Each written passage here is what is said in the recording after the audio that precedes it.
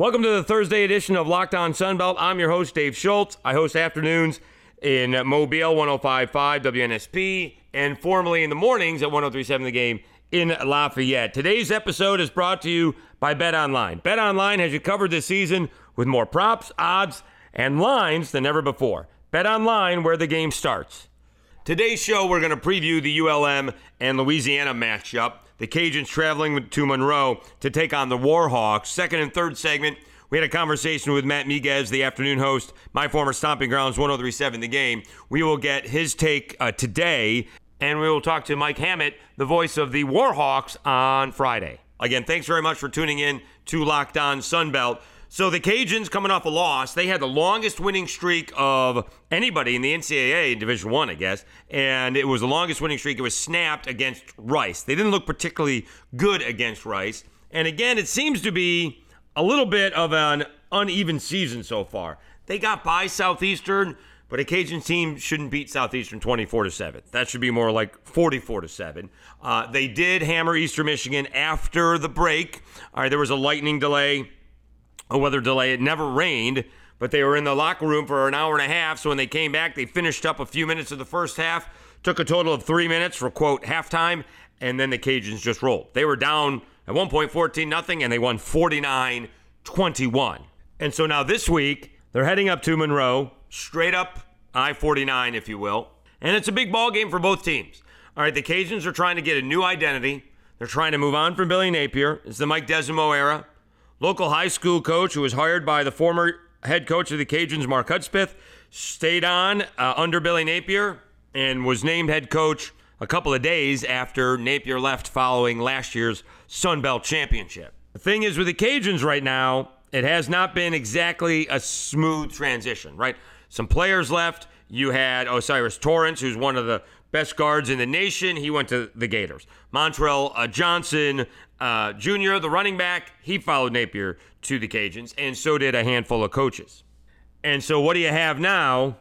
With the graduation of Levi Lewis, you don't have one quarterback, you have two quarterbacks. All right, you have Chandler Fields, the longtime Cajuns quarterback, recruited to play for the Cajuns. He was out of Metairie, Louisiana, which is right outside of New Orleans. And you have Ben Woolridge, the transfer from Fresno. Here's one of the big differences between the two.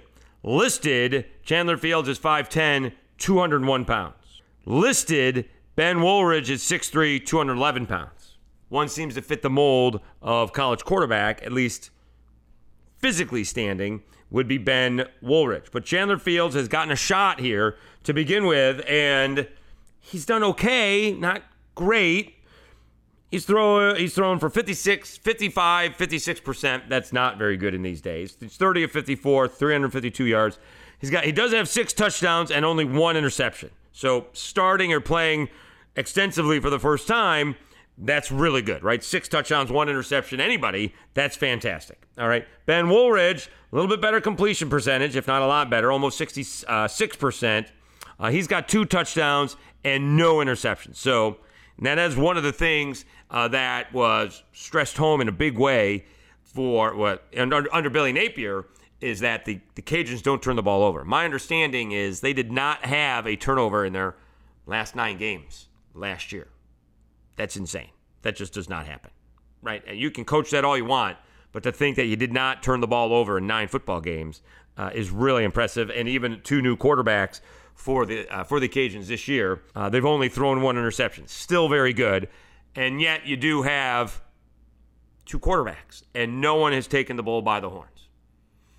All right, so now you got a new coaching staff, Mike Desimo, who again was promoted from within, and he's trying to figure out which quarterback that he wants. You do have 1 returning running back, Chris Smith, and in 3 ball games, he's only carried the ball 25 times. So this would be a good line for a game. 25 attempts, 116 yards, average 4.6 yards carry, and got 2 touchdowns. But that's what he has all season. The Cajuns are known for spreading the ball around, right? They used to have a 3-headed monster in the backfield. Eli Mitchell is in the pros. Trey Regis bouncing around the NFL, and Ray McClay Jr. played for the Rams for a year. And last year, Amani Bates. Last year among them, Montrell Johnson, now with Florida, and of course, Chris Smith. But now you have Jacob Kabadi. You have Jacob Kabodi, 19 carries, 96 yards. Terrence Williams, 22 carries, 88 yards. I mean, they are really kind of spreading the wealth around when it comes to running backs. And they're trying to figure out what to do there. And so the offense for the Cajuns has been a little uneven. It didn't really come together against Southeastern. 24 points is okay. Defense played well. Only giving up the 7. So you're bringing a new coaching staff and a new quarterback, and in this case, quarterbacks. And you've just been, again, the term I would use is uneven, right? You were getting blown out by Eastern Michigan, not score-wise, but play-wise. You weren't doing anything until the weather delay, and then you blew them out. And then last week against Rice, to see the nation's longest winning streak come to an end, you just didn't play well at all. Kind of haphazardly. Good offense here. 3 drives later, good offense. And then 4 drives later, good offense. And you could never really get anything consistently going. Billy Napier liked, and I will see if the Cajuns are doing this year. I haven't really watched them a whole lot. They like to run the football out of the spread. And they just run it right at you. They just run it right down your throat. And they're really good at it. And a lot of times it's not a 4 or 5 yard run. It's a 7 or 8 yard run. And then you make one guy miss, and then all of a sudden make a 30-yard run or more. And they haven't been able to do that this year. Last year with Levi Lewis there, never quite got the consistency level that I would have liked to see, but he was really good with the deep ball. Really good. And they won a lot of close ball games. Like maybe last year they would have beaten Rice, coming from behind, scoring with about 9 minutes left to go in the game and getting a stop. This year they did not. So you presume going up to Monroe, they will try to get their act together.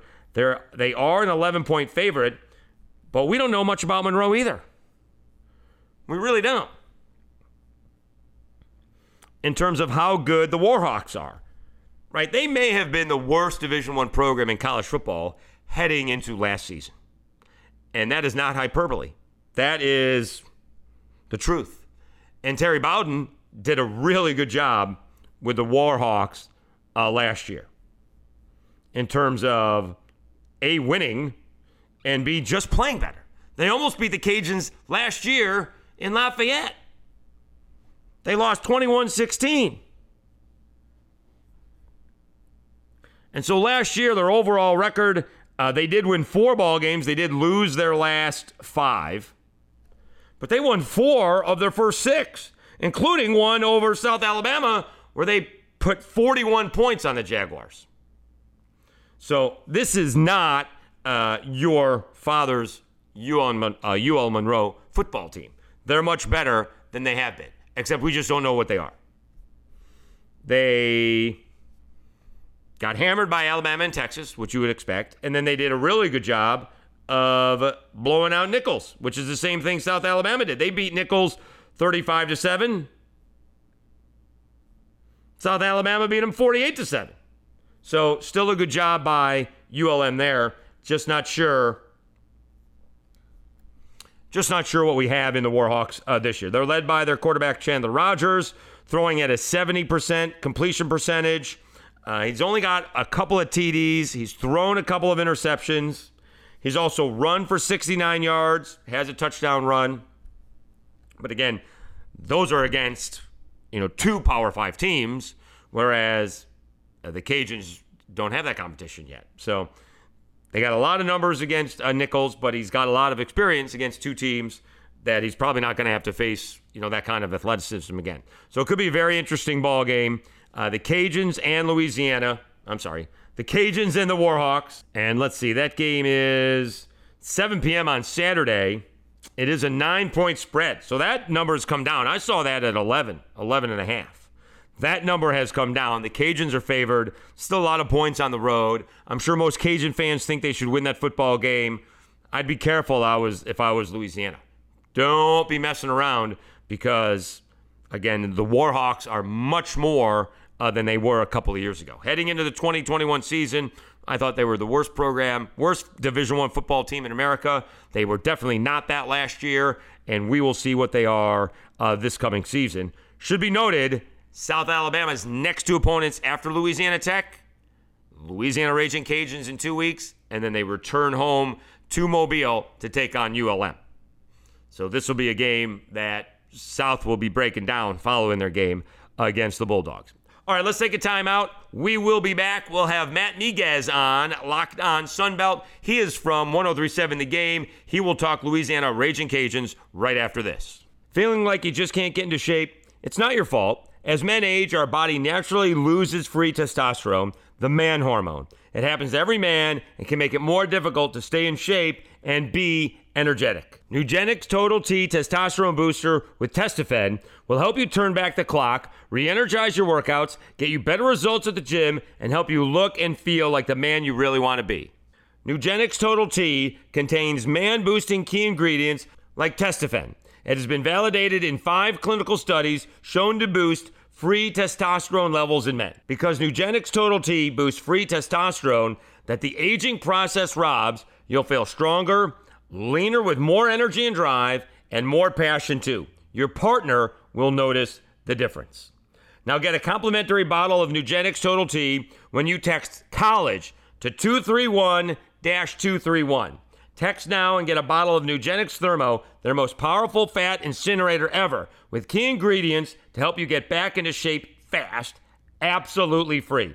Text COLLEGE to 231-231. Text COLLEGE to 231-231. Message and data rates may apply. Terms apply. Available at nugenix.com/terms.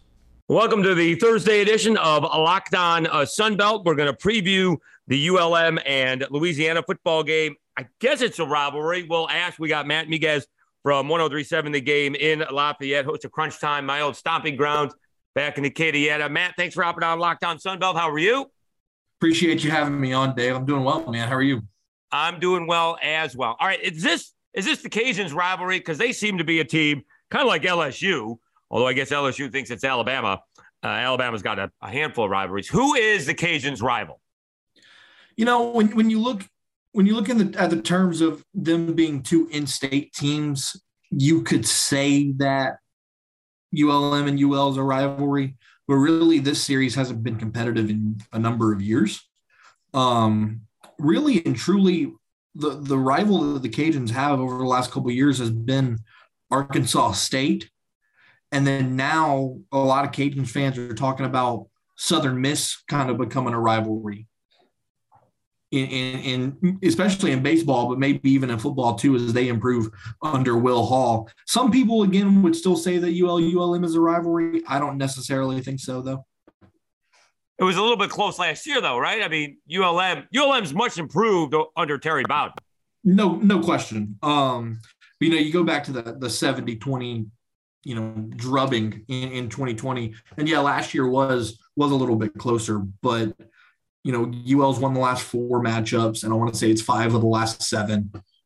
So it's definitely been farther spread out between the Cajuns and the Warhawks than it has in recent years.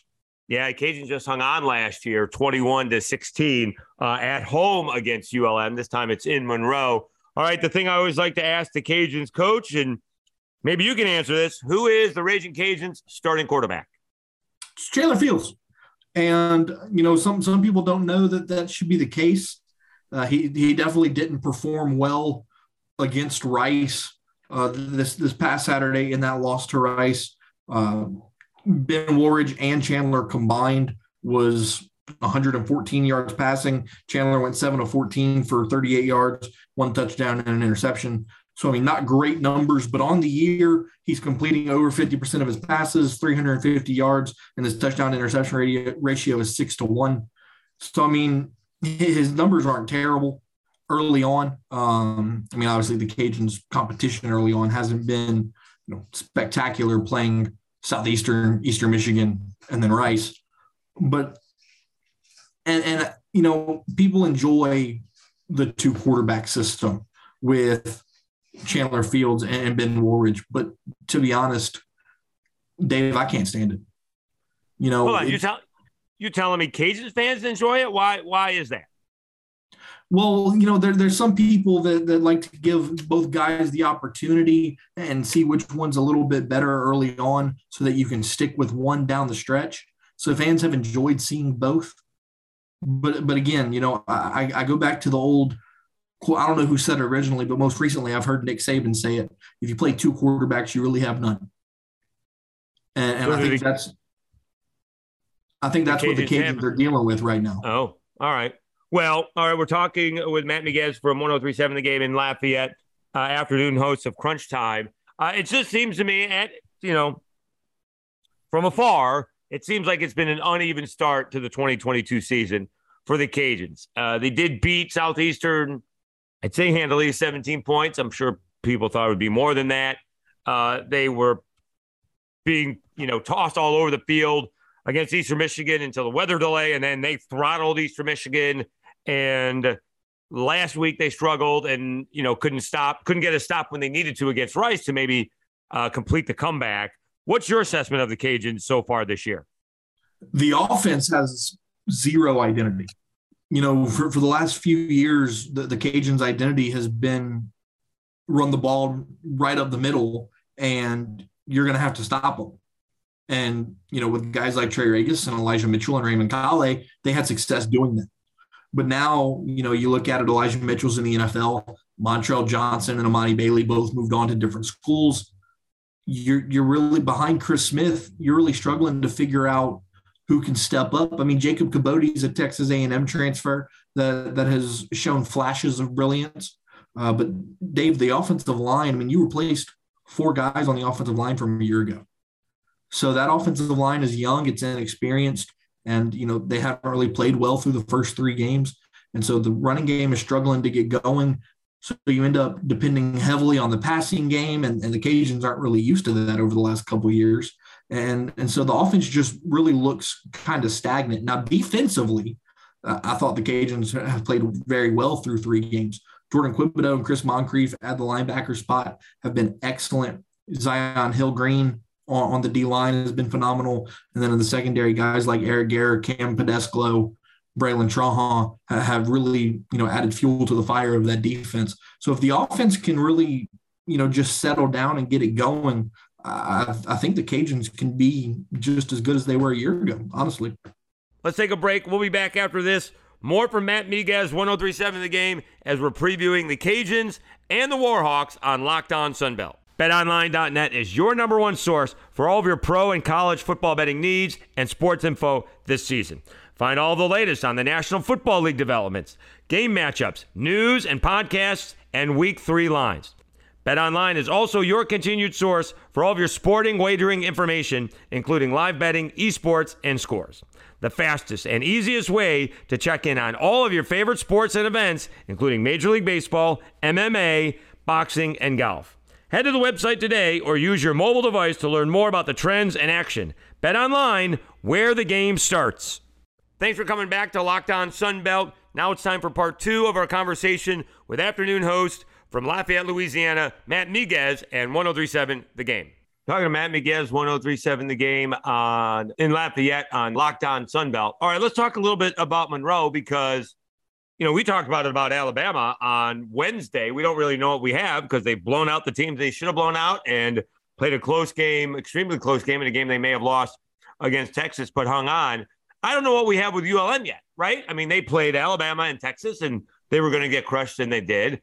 And then they beat the Fighting Tim Rebos, which South Alabama did. So ULM, as expected, I guess, gotten blown out and beat the team they should have, although beat the team they should have handily. What do we think about ULM this year? Well, I'll start at the quarterback position in Chandler Rogers. He is fantastic. Through their 3 games this season, he's completed nearly 70% of his passes for 457 yards. He takes care of the football. Rushing-wise, they've got a running back by the name of Malik Jackson. He's a junior out of Alabama, 34 carries, 110 yards on the year. And then looking at the wide receiver spot, you've got a couple of guys that really stand out, and one of them is Jevin Frett. He's a senior from Manchester, Connecticut.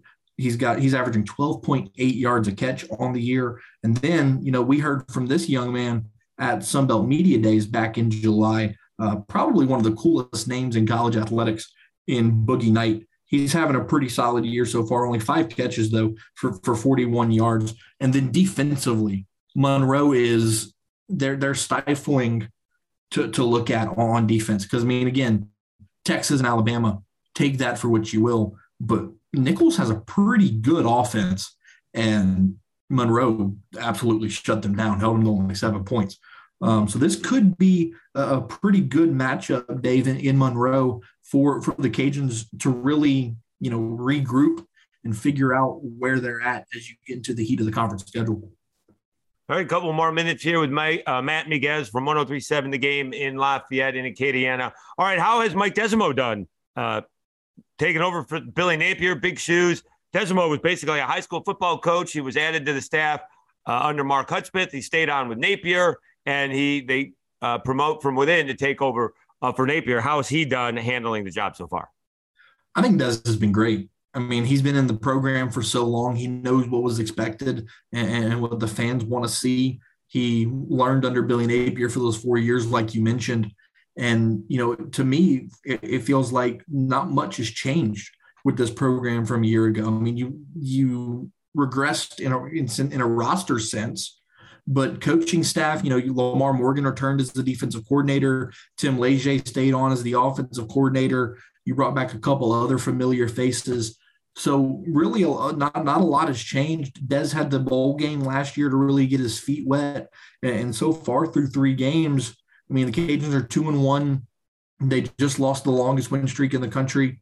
And I mean, again, like we talked about earlier, you take away the stagnancy of the offense.